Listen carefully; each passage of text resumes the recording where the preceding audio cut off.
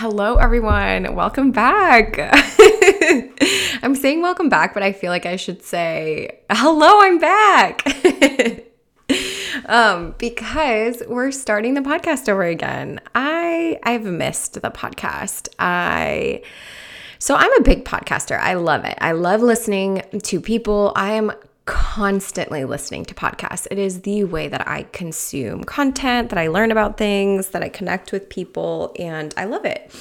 And to be completely transparent, the reason that I stopped is because I got so in my head. I got so in my head about like the metrics and did I say that right? And was that the right thing to say? Did I explain it? I was just being so mean to myself. So every week, something that I loved to do in the beginning became such a I don't even want to say chore, but like the reason I picked that word is because it felt so heavy. And the reason it felt heavy is because I was just creating this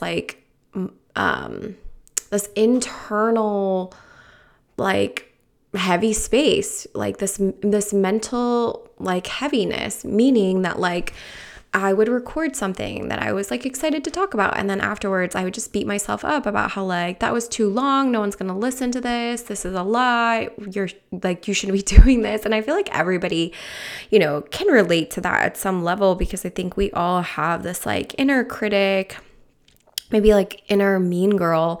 And yeah, I'm a little bit I let mean Andrea just beat up on Andrea so much that she just needed to take a break. And I'm back.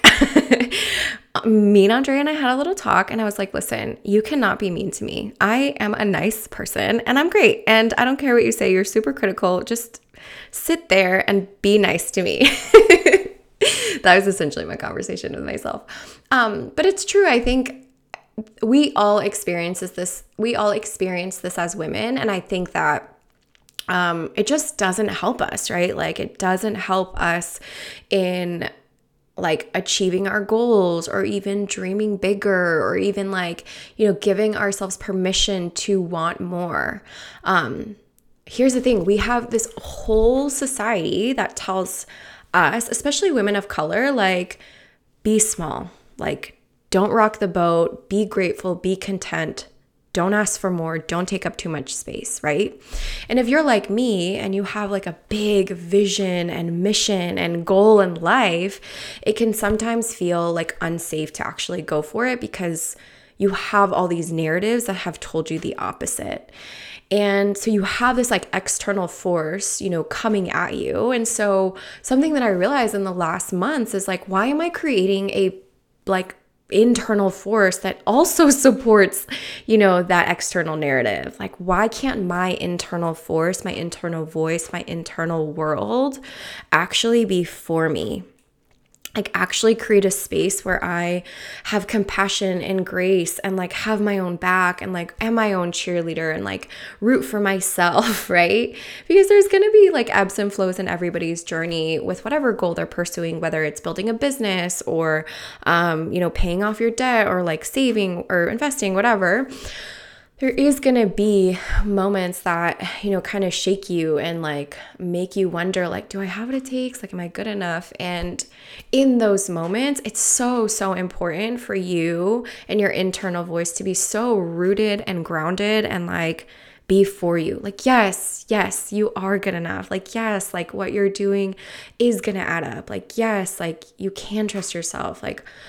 All of these, ways that we can talk to ourselves is so much more important, and so much more helpful for it, on our way to achieving whatever it is that we want to achieve, right?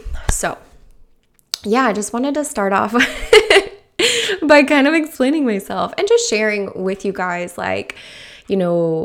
what happened. I think it's I think it's just important to kind of share that, and also encourage you that if you do have, or if you do struggle with that, or you do think, maybe not the nicest, you don't talk to yourself in the nicest way, that maybe it's time to get yourself on your own team, right? Make sure that you that you do have your own back and that you are, just like for yourself. And I think that that's something that comes up with money too. Like, it's very hard for women to like step into the arena of money feeling confident in their decisions about their money. It's almost like we need to know what the right answer is. We have to check to see like what are other people doing. And although like, you know, there is something to that, there is something to asking like, hey, what are your thoughts on this? Or like, you know, how would you approach this? What should I consider? Like that's a good thing. I think a lot of times, again, we've been told this narrative that women are just bad with money. We're just going to spend it all. We're going to spend all of our husband's money. We're going to go shopping. We just can't help it but to impulse buy an emotional spend. So frustrating. Right? And so if you grow up hearing these things, whether it is on TV shows or TikToks, I can't be bothered when I see TikToks where it's like, I spent all of my husband's money. First of all, what? You make your own money, right? You're spending your money. And it just bothers me. It bothers me that this is like the narrative that was presented to my generation and is going to continue to be presented to younger generations. Like one of the biggest things that I'm so thankful for with my mom is that she always taught me that like it's okay to want to earn more money. It's okay to make a lot of money. It's okay to have big dreams. And like you can be confident making and earning money. She was an entrepreneur all her life. So when we lived in Peru, she owned a gown business in Peru. Like at the time, like buying gowns for parties was like a really big thing. So she started as a seamstress and then like worked her way up to like owning her own like gown business. And like, she opened up 2 stores and that was like her way of building wealth. And I always saw that. Like I always saw her like pursuing her goals and her dreams and making money and making enough of it where, you know, she had some reserves from Peru to like help us come to the US. And with that money, she took a risk and bought another business in the US, like having only been here for like not even a year. My mom's a little crazy with like the amount of risk tolerance she has. And so, you know, seeing her just like create opportunities for herself where she could, make money and build wealth helped me realize that like women don't have to just spend money. They can actually make a lot of it.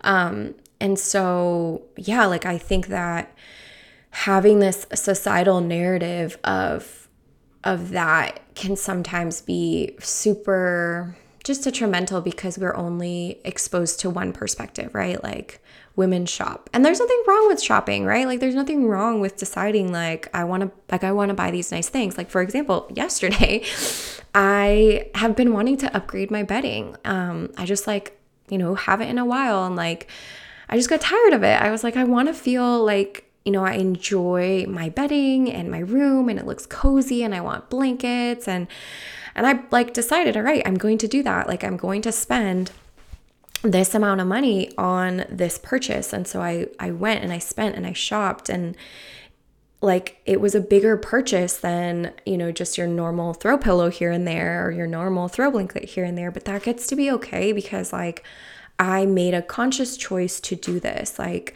I wasn't this stereotypical, narrative that is presented that like I just went and I impulse bought and I like all of these packages are coming and I can't help myself. Like it just doesn't have to be that way. Like it can be a very empowering, confident decision where it's like, I know what I'm doing and I'm going to do it. Right? So yeah, the reason I think I'm kind of going all over the place, but the reason why I wanted to start this podcast back up is because I think that there is a hole in the money space.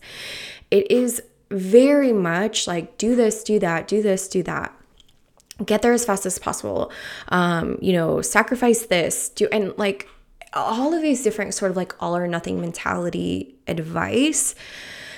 And I feel like I'm like, why can't we just be chill, right? Like, why can't we just decide the pace that we want to go in? Why can't we decide the balance we want to have for our quality of life? Why can't we make controlled, conscious decisions about our money? Like, why can't it be just more empowering? Why does it have to be like, I follow this checklist and I'm good at money, and if I don't, then I'm bad at money? No, it gets to be both. It gets to be, I decide what I want to spend, I pick my pace, I decide what's a priority in my life, and I do it, and I'm good at money. Regardless of what you think, regardless of what society is telling me, like, I get to decide that I am good at managing my money. I am like safe choosing the things that I want to choose, and I'm just gonna be okay with it, right? Like, I have a self-trust to know how much to spend and how much not to spend. I have self-trust to know when I should take this on, when I shouldn't take this on. Like, I trust my like ability to decide and navigate this space on such a high level that like I get to be okay with my decisions, whether someone likes them or not, right? Like, I feel in control of it. Like, I'm not, feeling like I have to do this or I don't have to do this. So yeah, I think that that's like super important for me. When I think about like life's missions, I'm like, I want people to know that this is another way to experience money. Like, I really believe that women are not taught money in a way that like resonates with them and makes them feel empowered. They're taught it in a very condescending, mean, like just not great way. And it's like that coupled with, oh, but you're just a spender because you're a woman, is like, okay, like what the heck? Right? And so yeah, that's my reason for restarting the podcast. Now, the reason I am naming the podcast Latina Investors is because I just love the idea of everybody identifying as a Latina investor, specifically my community, right? Like, I am Peruvian. I came to the US when I was 5, and I understand the immigrant story of coming here with like nothing, right? Like, you were essentially, like, for us, my story was we lived with my aunts and uncles, and they lived in an apartment. We essentially had to just make it work. There was like, I don't know, 4, 5, 6, 7, 8 of us in there.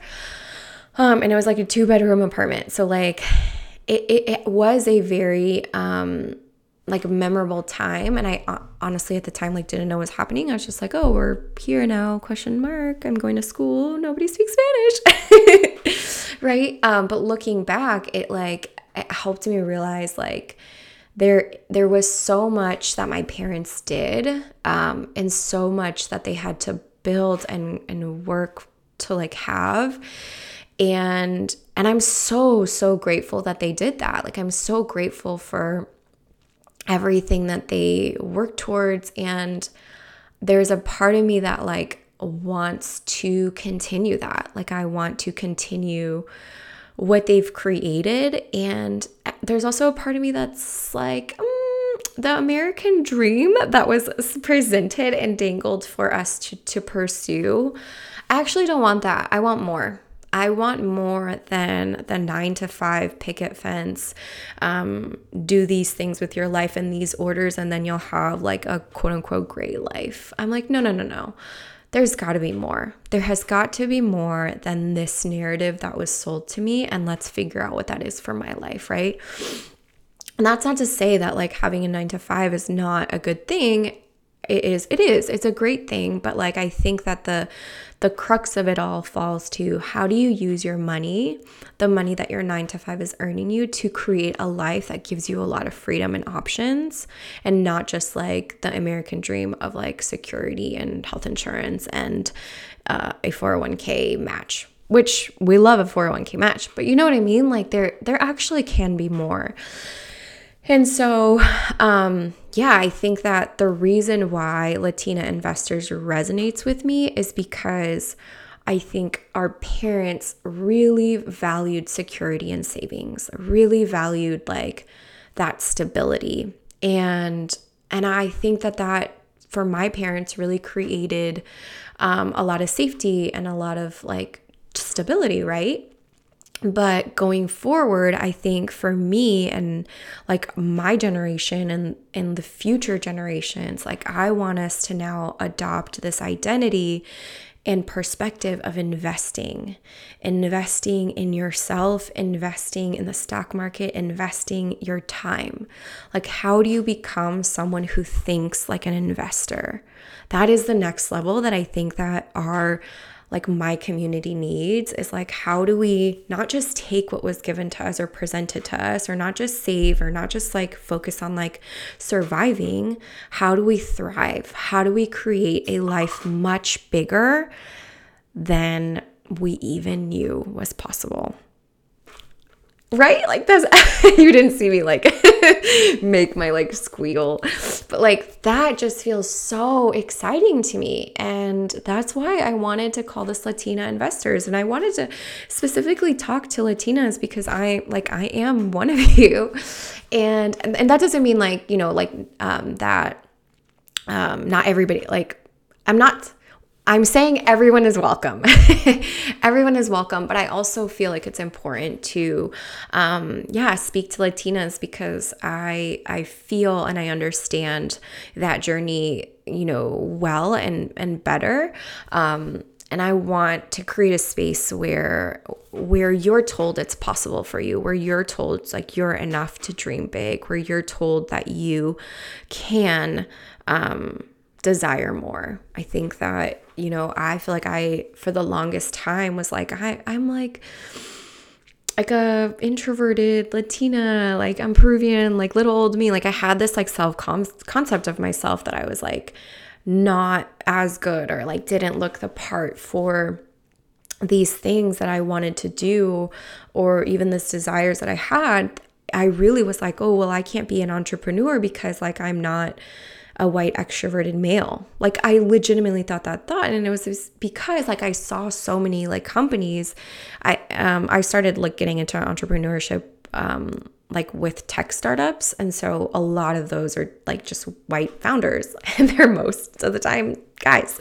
So I was like, oh, I guess I don't look the part for that. Like I'm even allowed to, like that would feel so like weird that I'm thinking of that.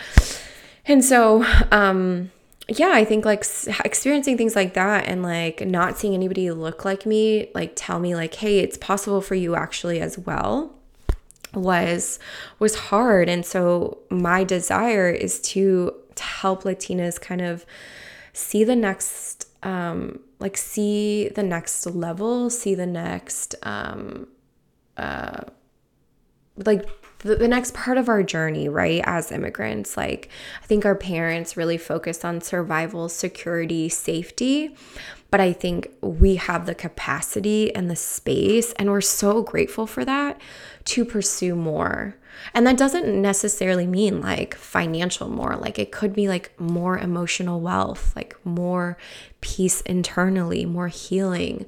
Like you get to have that. And sometimes that comes with guilt, but it's possible for you to have more in all areas of your life. And I think that was going to require us to stop thinking in like scarcity and survival, and start thinking in like thriving, investing, and like creating more. So yeah, that's why I am starting this back up, and I changed the name. So if you are listening to this, thank you so much for being here. I super appreciate the people who listened every week. It was just great. But if you are excited for this podcast relaunch, like tell one of your friends and share it. Because I would love, just to start having these conversations and talking about these things with more Latinas, because we're a force to be reckoned with, and and we can do and create a lot. And I want that for my generation and my community. So cool. That's it for this episode. But we will continue this conversation. Bye, guys.